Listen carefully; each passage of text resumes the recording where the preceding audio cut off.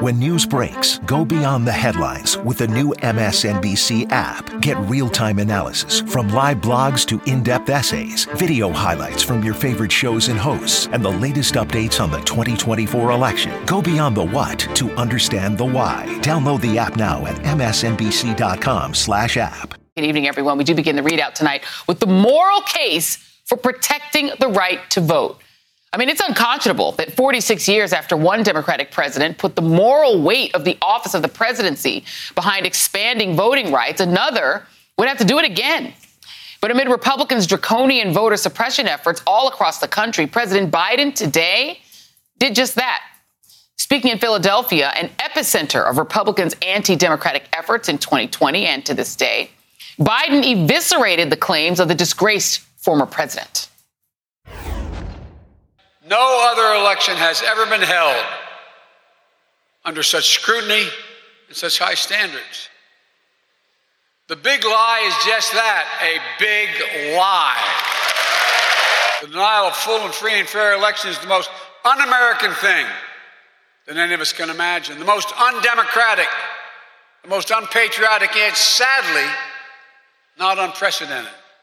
Time and again, we've weathered threats to the right to vote in free and fair elections. And each time we found a way to overcome. The 21st century Jim Crow assault is real. It's unrelenting. And we're going to challenge it vigorously. Biden mirrored Lyndon Johnson's voting rights speech in 1965, invoking the civil rights anthem, "We Shall Overcome," and assailing what he called the greatest threat to democracy since the Civil War. But Biden didn't offer much in the way of a plan. When President Johnson delivered his speech to a joint session of Congress, he was urging passage of the Voting Rights Act, a law that's now essentially dead. And today, Texas Democrats continue their fight against Republican voter suppression efforts in their state, after more than 50 elected Democrats left Texas last night to block the passage of new voter suppression laws. The longest-serving black woman in the Texas legislature, Senfronia Thompson, outlined exactly what's at stake for her constituents if new federal laws are not enacted, or if the state laws are enacted. When I look at the African American Museum, I thought about the struggle of my people fought in this country to get the right to vote. That's right. And that right is sacred to my constituent that I represent back in Houston, Texas. Right. I'm not going to be a hostage. That my constituents' right to be stripped from them. We have fought too long and too hard in this country. Around the time those Texas Democrats finished speaking, Texas House Republicans voted to send law enforcement to track them down under warrant of arrest. Texas law enforcement has no jurisdiction in the nation's capital, so that remains a performative exercise. But Republican Governor Greg Abbott has vowed to have them arrested when they return to the state. The Texas Democrats plan to stay in Washington as long as it takes to kill the new voter suppression measures back home and to push for federal voting rights legislation in Congress, meeting with senators today, and Vice President Kamala Harris, the administration's lead on voting rights. But neither President Biden nor Vice President Harris addressed the elephant in the room when it comes to federal legislation today, the filibuster. Even as some Texas lawmakers echoed calls for a carve-out in the Senate rules to advance federal voting rights legislation. Biden again called on Congress to restore parts of the Voting Rights Act gutted by the Supreme Court in 2013 and again just 2 weeks ago. Puts the burden back on Congress to restore the Voting Rights Act to its intended strength. As soon as Congress passes the For the People Act and the John Lewis Voting Rights Advancement Act, I will sign it and let the whole world see it. That will be an important moment. Joining me now is Senator Alex Padilla of California and State Representative Chris Turner, chair of the Texas House Democratic Caucus. I want to start with you, Representative Turner. First, I have to talk to you about this threat to have you all arrested when you return to Texas and supposedly to track you down like the Fugitive Slave Act is still in force now. What do you make of that, those threats? Well, good evening, Joy. Great to be with you. They're empty threats. As you stated, the governor, the state of Texas doesn't have jurisdiction outside the state of Texas. But moreover, Governor Abbott is just simply empty bluster. He does not have any authority to come after us. Governor Abbott has had a problem lately understanding the separation of powers. He's the executive branch. We're the legislative branch. He has tried to defund the legislative branch by vetoing our appropriations, and now he's threatening to arrest lawmakers, neither of which he has the constitutional authority to do. The Texas House of Representatives does have a rule that allows the Speaker and the remaining members there to compel a quorum. That is within their right. They authorized warrants. They did not issue warrants. But the reality is it's a civil matter. It's not a criminal matter because our members have committed no crime. Fundamentally, what we are doing is working for our constituents and fighting for democracy. That's what we're doing. Well, what you're doing is showing, with all due respect to, I know we do have a D.C. Democrat that works on Capitol Hill on with us, but showing Democrats here in the Capitol how to fight. You met with the vice president today. You were part of the group that met with her. Did you leave that meeting feeling that you have a commitment that Democrats in D.C. will fight as hard as y'all are fighting? You all are taking the risks I think that the base of the Democratic Party wants to see taken all around the country. Did you leave there feeling that you have a commitment from the White House to do something to make sure voting rights pass federally, including getting rid of the filibuster? Yeah.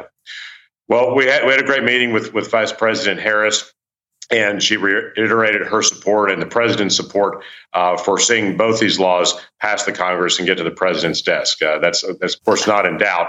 She reiterated. Yeah, we already know they support that. It's like, what do they say they're going to do? I'm sorry, I don't mean to interrupt you. I apologize, but we know they support it. Biden gave a great speech today. What did they say they're going to actually do?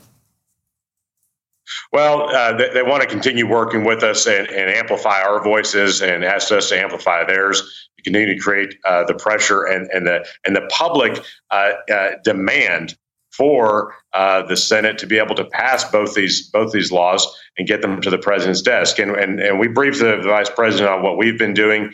We've had a delegation of members working the Senate side today. We had a group of our members meet with Senator Padilla earlier today and some other senators. And we're going to continue to do that for the next several days. And our message is very simple. And we told the vice president this, that we have committed the Democrats in the Texas House to running out the clock in this special session.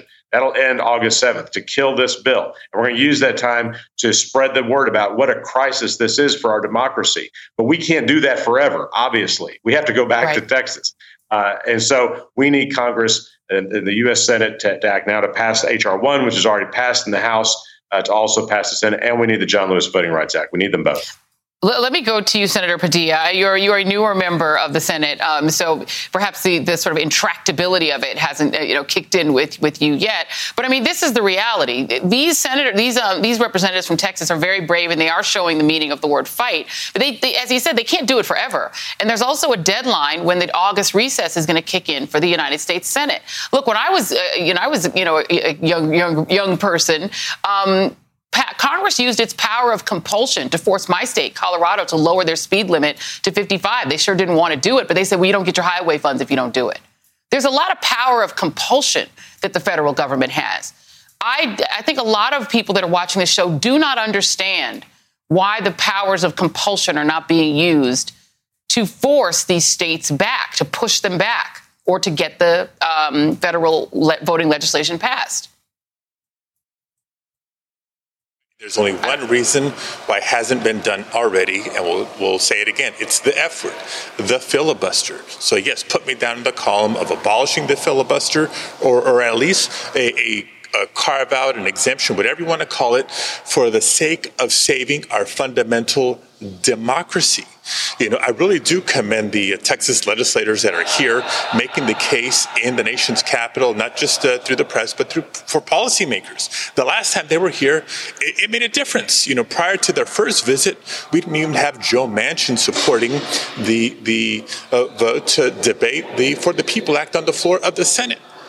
Their presence here absolutely made an impact. We got to a 50-50 vote, still 10 shy of the 60-vote threshold required by the filibuster. But maybe their presence here and the examples that they're bringing of these voter suppression laws in Texas can continue to move not just the hearts and minds of the general public, but members of Congress as well. And I got to tell you, as we're trying to influence the public and highlight what's happening, it's not just Texas. You saw the sham of an audit in Phoenix Phoenix, Arizona.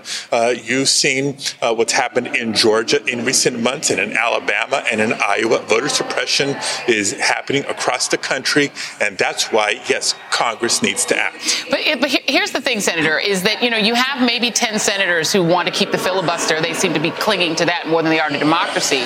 They don't seem to have any urgency. They don't have the urgency you just described. Why would you go along with voting for their infrastructure bill? Manchin really wants that. Why don't some of you senators say, well, you don't get our votes on your precious infrastructure bill that you need for your politics if you don't give up the filibuster? Or why not say, there's got to be something Kristen Sinema wants other than to be on TV and mock, her own base. Why don't you say to her, you want my vote on this? You don't get it. You don't get your 50. You don't get your special stuff unless we get what we want. Why? I don't understand why senators are not using the leverage they have over the recalcitrant 10 or however many of them there are to say you don't get your way unless we get help on voting rights. It's more important than anything else. Right. Look, and I may be new to the Senate, but I ain't new to politics. So don't think conversations along those lines may not be happening as we speak. But the point I'm trying to make here is with the presence of these heroes from Texas, it is making a difference. And so last go around, it moved at least one or two. This go around, hopefully it's another two, whether it's on the substance of the John Lewis Voting Rights Act, which is already supported bipartisan, or H.R. 1S1, or maybe the rules for the filibuster itself. It is making an impact. We need to hear from them more. We need to hear from other states. Congress needs to hear from the American people. And between President Biden's speech, the courage of these Texas legislators, and more of us continuing to speak out and bringing specific examples as to the harm here. One of the compelling examples that the Texas representatives made is the elimination of drive-through voting. What does that mean for voters with disabilities? And don't tell me that in Texas it's okay because they can vote by mail, because you know how restricted it is to be able to vote by mail in Texas. So we've got to call out these examples to really exemplify the true voter suppression, Jim Crow modern era that we're talking about here in state after state. Is all the more reason why we need these reforms to be done in Congress. Representative Turner, is that compelling to you? Because it strikes me, I hate to say this, but it doesn't feel like people like Manchin and Sinema care about that. That doesn't seem to move them. So if you all are not able to commit, have you had a chance to talk with Manchin or Sinema? Have you met with either of them, Representative Turner? So the last time I was in Washington about 3 weeks ago, I did have an opportunity to meet with Senator Manchin, actually right before I last came on your show, I think. And after that meeting, and I won't say it was all because of our meeting, but after that meeting, the senator did end up supporting moving forward on S1, the For the People Act, and of course was blocked by the filibuster. But there were 50 Democratic votes for that, which was, I think, certainly forward progress. But now that forward progress is halted again. So we are going to visit with Senator Manchin again this week. So some of our members will. We're hoping to meet with Senator Sinema certainly as well, and other senators on the Hill. And just what Senator Padilla was just saying, that's what we want our members, while they're here, to do, is let us tell you exactly what Republicans in Texas are trying to do.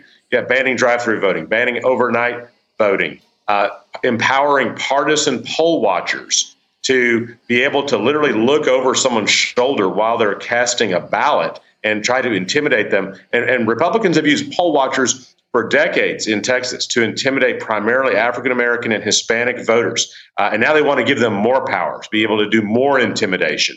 It's wrong. It's sick. It's anti-democratic. And that's the message we're trying to spread, how bad this vote suppression legislation is, which is why we need strong federal legislation, and we need it now.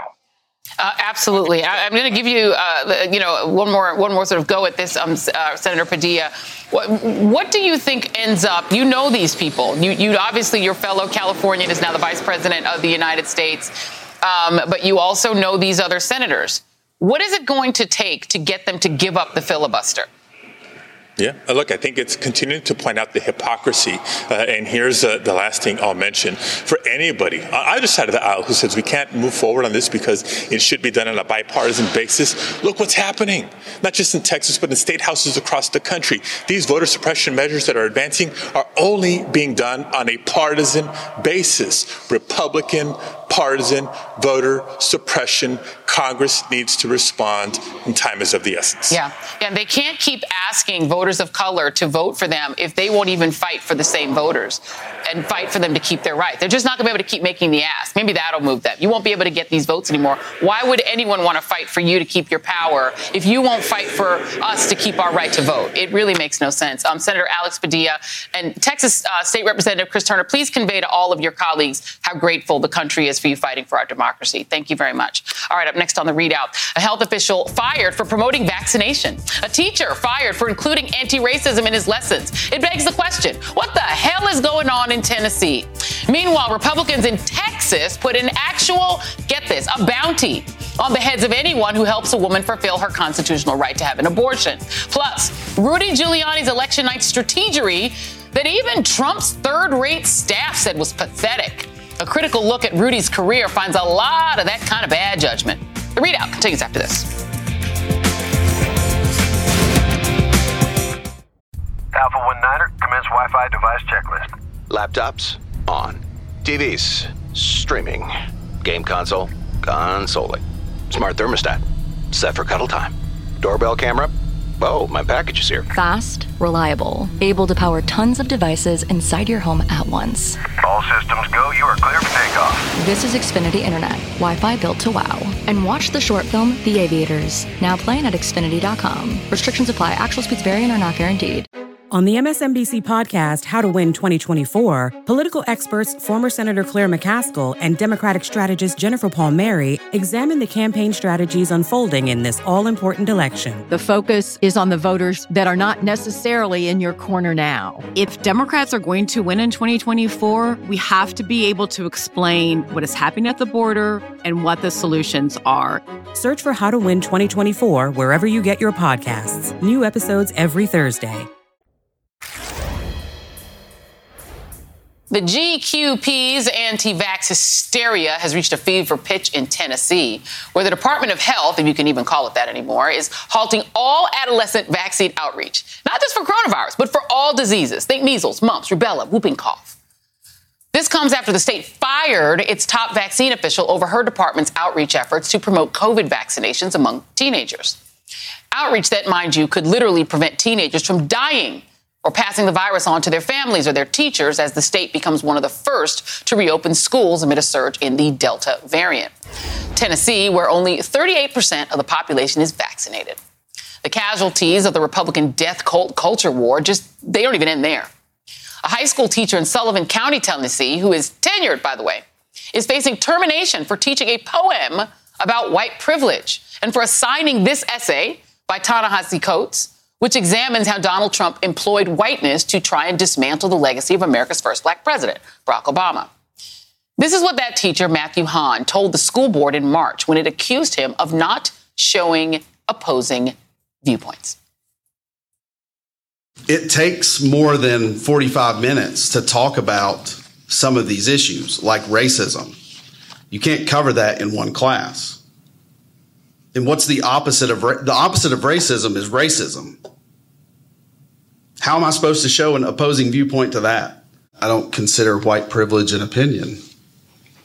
I consider it a fact, just like the Pythagorean theorem or evolution. Just because you consider something a fact, don't make it a fact. Ooh, Lord, what we're seeing right now in 2021, and not just in the state that brought us the Scopes trial in an earlier era, are witch hunts against teachers who teach facts, and a statewide initiative to ban public health outreach to teens, leading us to wonder what the hell is going on in Tennessee and, frankly, in America.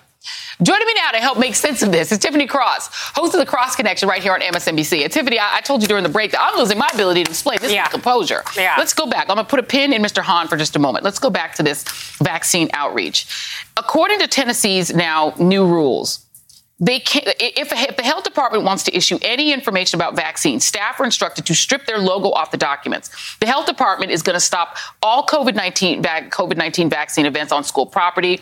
They will no longer send postcards or other notices reminding teens to get their second dose.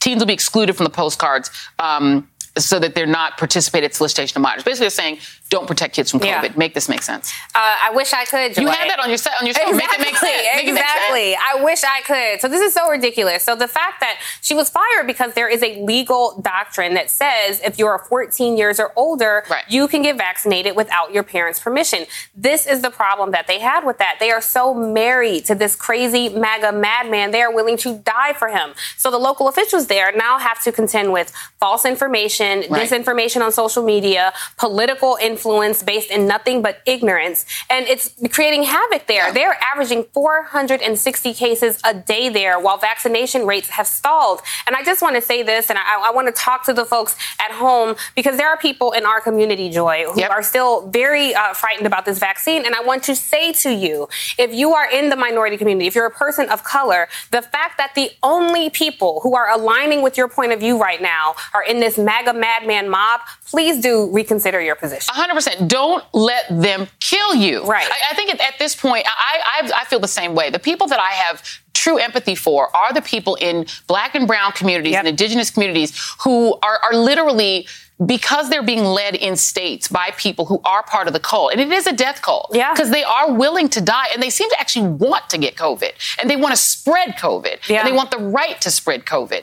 Please, Black folks, brown folks, people of color, don't let them kill you. Don't hit your wagon to these fools. And let's just to show you the nexus here in these ideologies. Here are the 19 states with bans on critical race theory where they've been introduced or passed. This is the map. We're going to put that up on screen. We're going to leave that up for a minute. Okay, that's that map. Keep that in your head for a moment. Now let's look at the 30 states that have less than 50% people vaccinated. Look for just a moment. Okay, do you see how they're similar? The overlay. So let's now move on to this high school teacher. Let me let you listen to this is Matthew Hahn, and he's tenured. He's in Sullivan County, Tennessee, facing termination. And here he is talking about Donald Trump. Take a listen. We elected someone who spoke like this to the highest office in the land. And now we're upset that an African-American author is quoting that president.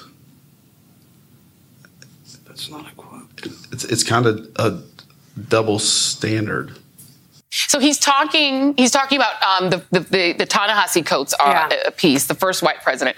I assigned that to my students, to my white students at Syracuse. It didn't break them. Yeah. Please make it make sense. What he was upset about is that Ta-Nehisi actually quoted something that Steve Bannon and Trump said, and it was quoted in there, and they didn't like it. Please explain. I mean, it's kind of insulting, so insulting that Ta-Nehisi Coates is even mentioned with these people, right? Yeah. Somebody, who said, just because you believe it's fact, don't make it a fact. Correct. Correct.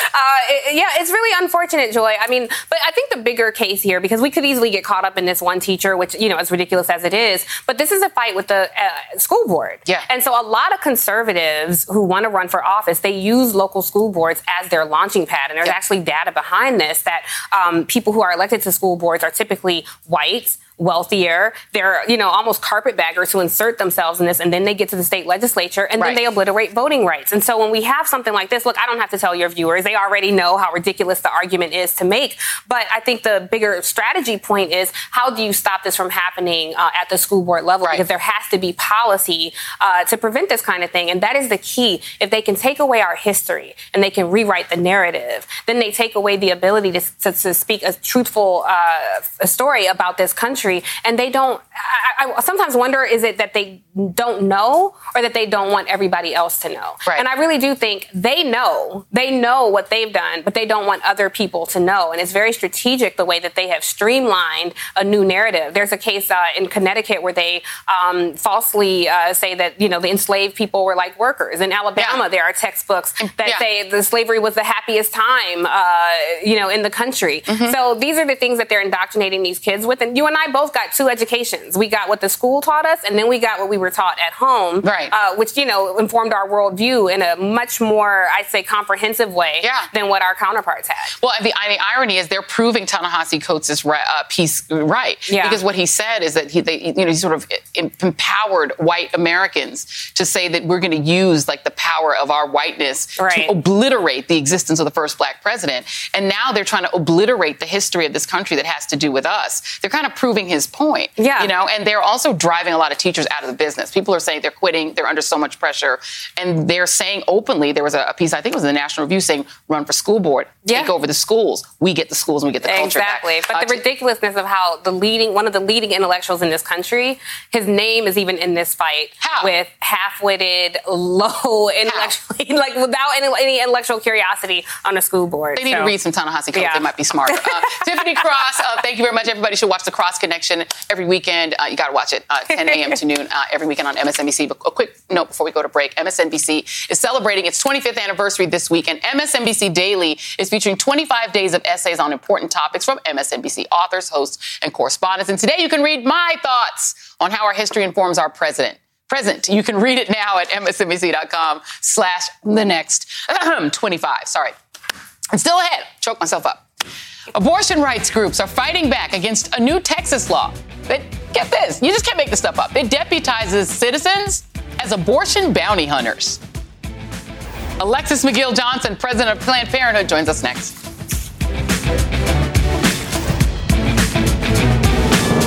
Stay up to date on the biggest issues of the day with the MSNBC Daily newsletter. Each morning, you'll get analysis by experts you trust, video highlights from your favorite shows. 2024 is now truly the most important election in the history of our country. Previews of our podcasts and documentaries, plus written perspectives from the newsmakers themselves, all sent directly to your inbox each morning. Get the best of MSNBC all in one place. Sign up for MSNBC Daily at msnbc.com.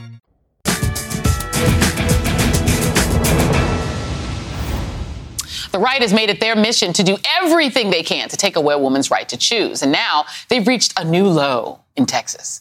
The state's new law not only bans abortions after 6 weeks, before most women even know that they're pregnant, but it effectively deputizes private citizens to become bounty hunters. Instead of relying on the government to enforce the ban, which right now, at least for now, is unconstitutional under Roe v. Wade, it allows any old body to sue abortion providers and anyone who helps a woman obtain an abortion with a bounty of $10,000 if they're successful.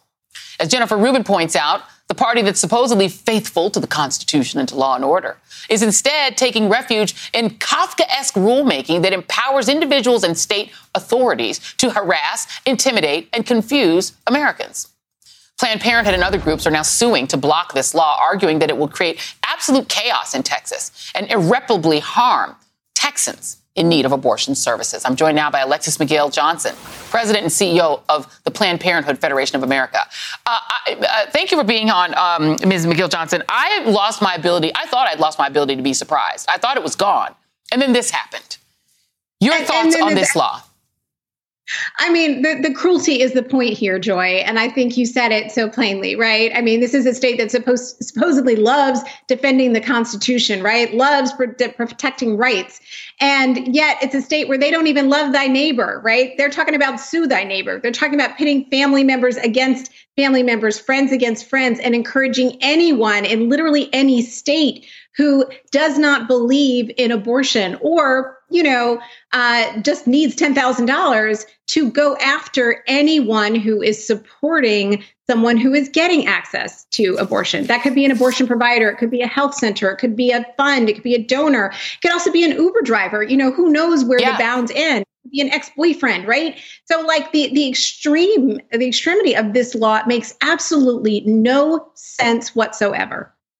Let me just read a little bit this is from the Planned Parenthood lawsuit, and this is called SB 8 is the name of the law. It will force abortion providers and others who are sued to spend massive amounts of time and money to defend themselves in lawsuits across the state in which the deck is heavily stacked against them.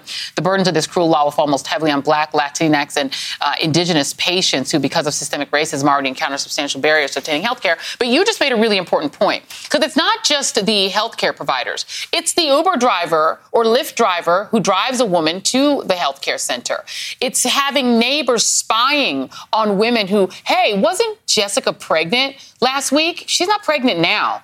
I think I might turn her in and get myself $10,000. Hey, let me spy on my in-law.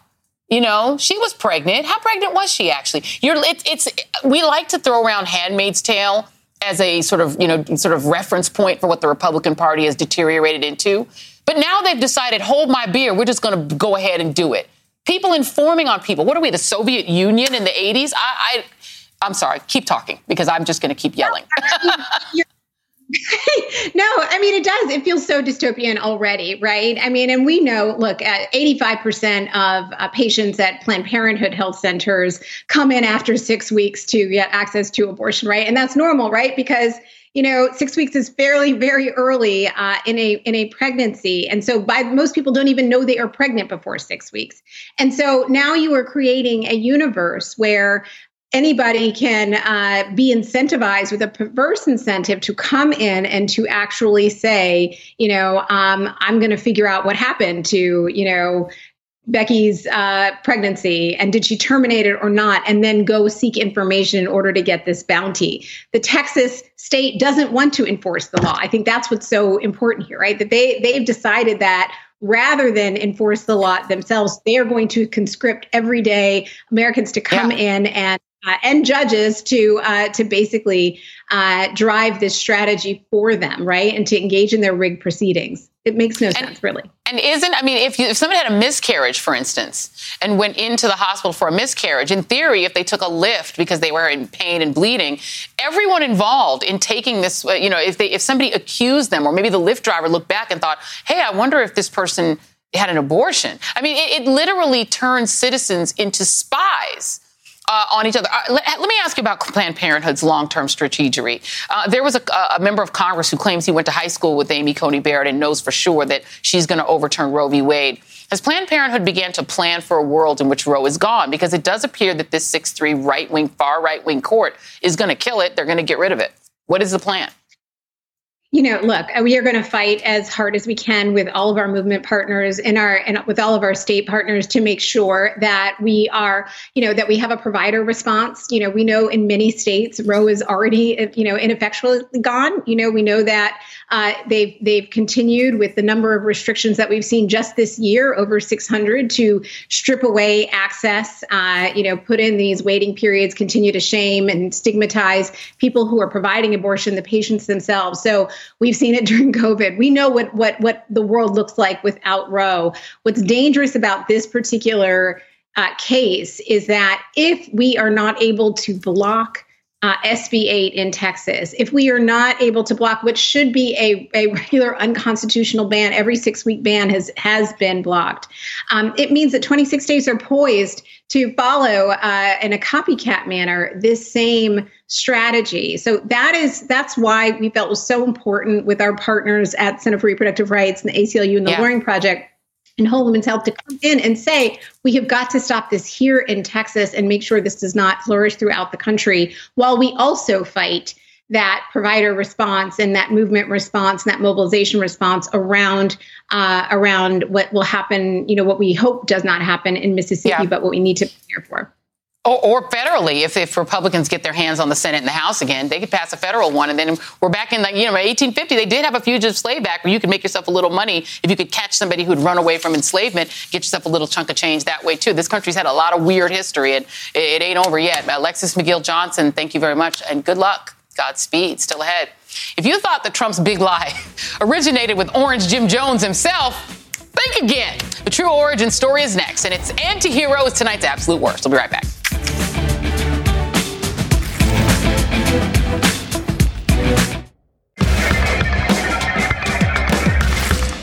We've talked a lot about the big lie that fueled the January 6th insurrection and the extraordinary lengths that Republicans are willing to go to promote and defend it. Well, now we're learning that the big lie was actually hatched on election night, even before the results were in. And like most bad ideas, it began with Rudy Giuliani.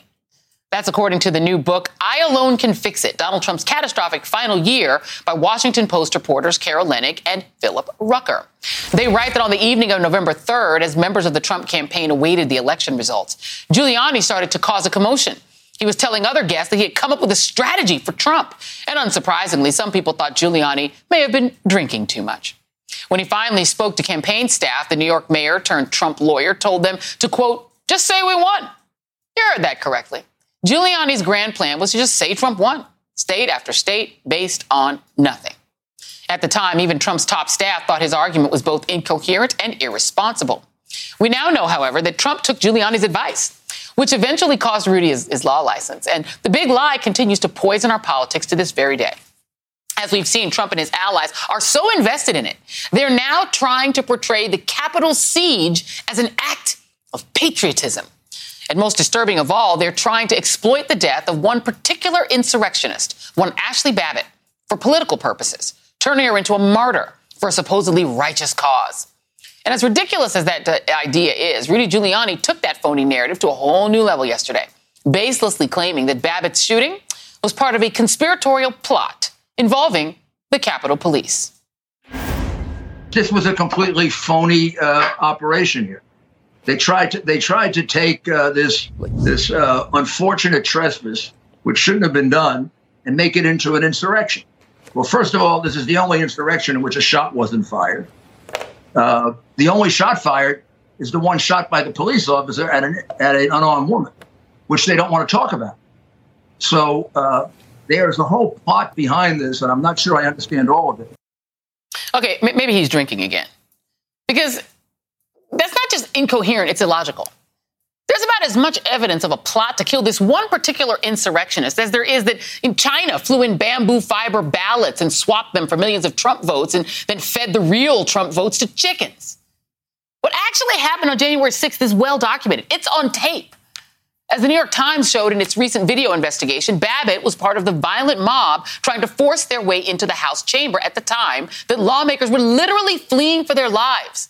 And I should warn you, what happened next is very graphic and disturbing. Police had their guns drawn, but Babbitt ignored their warnings. She attempted to climb through the broken window into the speaker's lobby, and that's when an officer opened fire, firing a single shot. In doing so, that officer stopped the mob, who would have inevitably followed Babbitt. He very likely prevented them from reaching the members of Congress that he is sworn to protect. That is the job of law enforcement, literally. And as the video clearly shows, that officer did what was necessary under difficult and unpredictable circumstances. So Giuliani's claim that the shooting was somehow orchestrated is, frankly, it's unhinged. If anything, Babbitt was actually a victim of the big lie that Giuliani helped create. And that's what makes him tonight's absolute worst. But it's also ironic that Rudy Giuliani, of all people, would side with a Capitol insurrectionist over law enforcement. And that is coming up next. Rudy Giuliani dined out for years on the moniker of America's mayor. But talk to any black or brown New Yorker and they'll tell you a very different story. During his 2 terms in office, Giuliani gave the New York Police Department carte blanche to run roughshod in the city's communities of color, with zero accountability.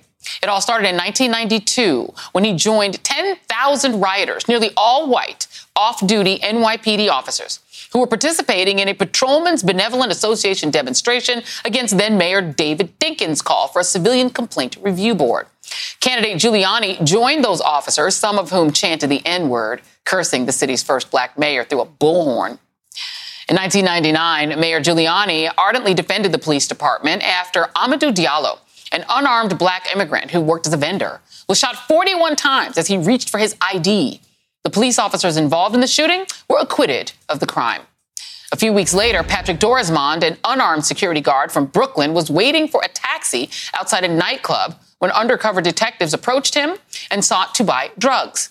He said he didn't sell drugs. The cops insisted. Dorismond shoved one away, and the officer shot him in the chest. He bled to death moments later. Amid furious protests, Giuliani rushed to the officer's defense by releasing Dorismond's sealed juvenile records, which had nothing to do with the incident. Why? Because he felt he had a duty to defend the police. I'm giving you facts that you resist printing that tend to suggest that the police officers may have been justified. Reverend Al Sharpton pushed back at Giuliani at the time, saying he was hiding the facts. They decided to discount contrary evidence. A few days later, Giuliani told reporters that he had no regrets about what he did. Joining me now, Reverend Al Sharpton, National Action Network president and host of Politics Nation on MSNBC, and Michael Daly, special correspondent for the Daily Beast. Thank you both for being here. And Rev, I'm so glad you were available to talk. I know you're in Philadelphia where the president was speaking, but I just had to get your take on Rudy Giuliani suddenly deciding that he's against the police when it comes to Capitol Police officers saving the lives of members of Congress. When you know his history, I lived in New York in his era, that there was never a police shooting, particularly of somebody black, that he didn't support. What do you make of his change of mind? Absolutely. I think that this is among the most despicable things that I've seen him do. Because you outlined two cases that were celebrated cases while he was mayor. Don't forget in the Diallo shooting that you referred to, shot at 41 times, that this young man was going in his home, sticking the key in his door in the foyer of his building, and was unarmed. Giuliani's talking about somebody unarmed, and Giuliani defended him. There was this protest. We had for 11 days, hundreds of people go and lay down in front of one police plaza, including the former mayor, Dave Dinkins, and all of us were arrested on a daily basis. He refused to even meet with the black officials to discuss the case, including the sitting state controller at the time, H. Carl McCall. So all of a sudden he discovers law enforcement shooting unarmed people. It is clearly for him to try and in some way get around this insurrection, get around this attempted coup d'etat, and to misuse the death of this woman to try and in some way castigate those officers and not deal with the fact that they, in fact, were dealing with an insurrection to stop the legitimate certification of the vote of the American people. And it's certainly something that is totally contrary to his record as the mayor of New York and the rest of his life. He's always said, don't question police, even when they kill unarmed people. I mean, Michael Daly, you've covered Rudy Giuliani. I mean, it was so bad that there were people who felt that he was so much more in favor of police that he neglected the fire department. They didn't get the good radios before 9/11. He was all in for whatever police did. The Abner Louima case, we could go on and on. What do you think of seeing him now suddenly turn on the police because he's so for Trump? I mean, if you look at the Dorsman case, he didn't, he said the juvenile record, that was Dorsman was 11 years old and he punched a kid in a fight over a quarter. So he tried to make that into a crime. He said he's no altar boy. Well, guess what? He was an altar boy, literally. Yeah, he was. And he was buried out of the church where he was an altar boy. And so his reflex was not just support the cops, it was slime the person who was murdered. And here you have a situation where he's elevating her, and I'm not saying that she deserves to be anything other than that. But I mean, the lesson here is Rudy Giuliani was never pro-police. He was pro-Rudy Giuliani. And I think he's not even a white supremacist. He's a Rudy supremacist in the same way I think Trump was a Trump supremacist. And with both of them, I mean, they talk about the cops and they like this and this. When it gets down to it, you had all these police officers savagely assaulted and they act like it didn't happen. So what that means is that neither one of them was ever actually pro-police. Neither one of them was actually in support of law and order, which means it was always just about themselves. Surprise, surprise. I think that's so true. And Rev, you know Donald Trump and Rudy Giuliani very well. I mean, that seems just absolutely unalterably true. These men, we were on the side of police when it was convenient. They really don't care about them or anybody else, right? I mean, right? It's only about them. It's only about them. And I think that what people need to understand around the nation that watch you is that the Dorisman case, the Louima case, as well as the case of Diallo, they were not in the middle of a violent situation, less known as an insurrection. They were people that were shot and killed unarmed when there was no incident that the police were responding to. They were responding to an insurrection at the Capitol. I'm not saying this young lady should die. I'm not at all castigating this young lady. But we are talking about a police reaction to an insurrection where there was clear and present danger to members of Congress and members of the Senate and the Vice President of the United States, by the way, which was their vice president. With Dorismond Diallo and Luima, there was no violent incident. They were responding to nothing in their own imagination. And Rudy Giuliani defended those police. Well, and Michael Daly, they were also responding to the fact that Rudy Giuliani had this, plainclothes police force that was running roughshod throughout New York, hunting for drug-related crimes, right? I mean, this was something Rudy Giuliani wanted done. Yeah, and it's also, if you look at poor Patrick Dorsman, he's 25 years old, right? He's worked all week. He's tired. He wants to take a cab home, right? He wasn't waiting for a cab. He was trying to get a cab. He's black, and one yellow cab after another goes past him, right? So then after that happens, some guy comes up and says, you want some drugs? You want to sell me some drugs? So he says, oh, he's coming up to me because I'm black. First, I can't get a cab because I'm black. And this guy's coming up to me because I'm black. So he gets a little cranky. And all he did is say a couple of words. And the next thing you know, the guy's partner shoots and kills him. Yeah. I mean, it's a total outrage.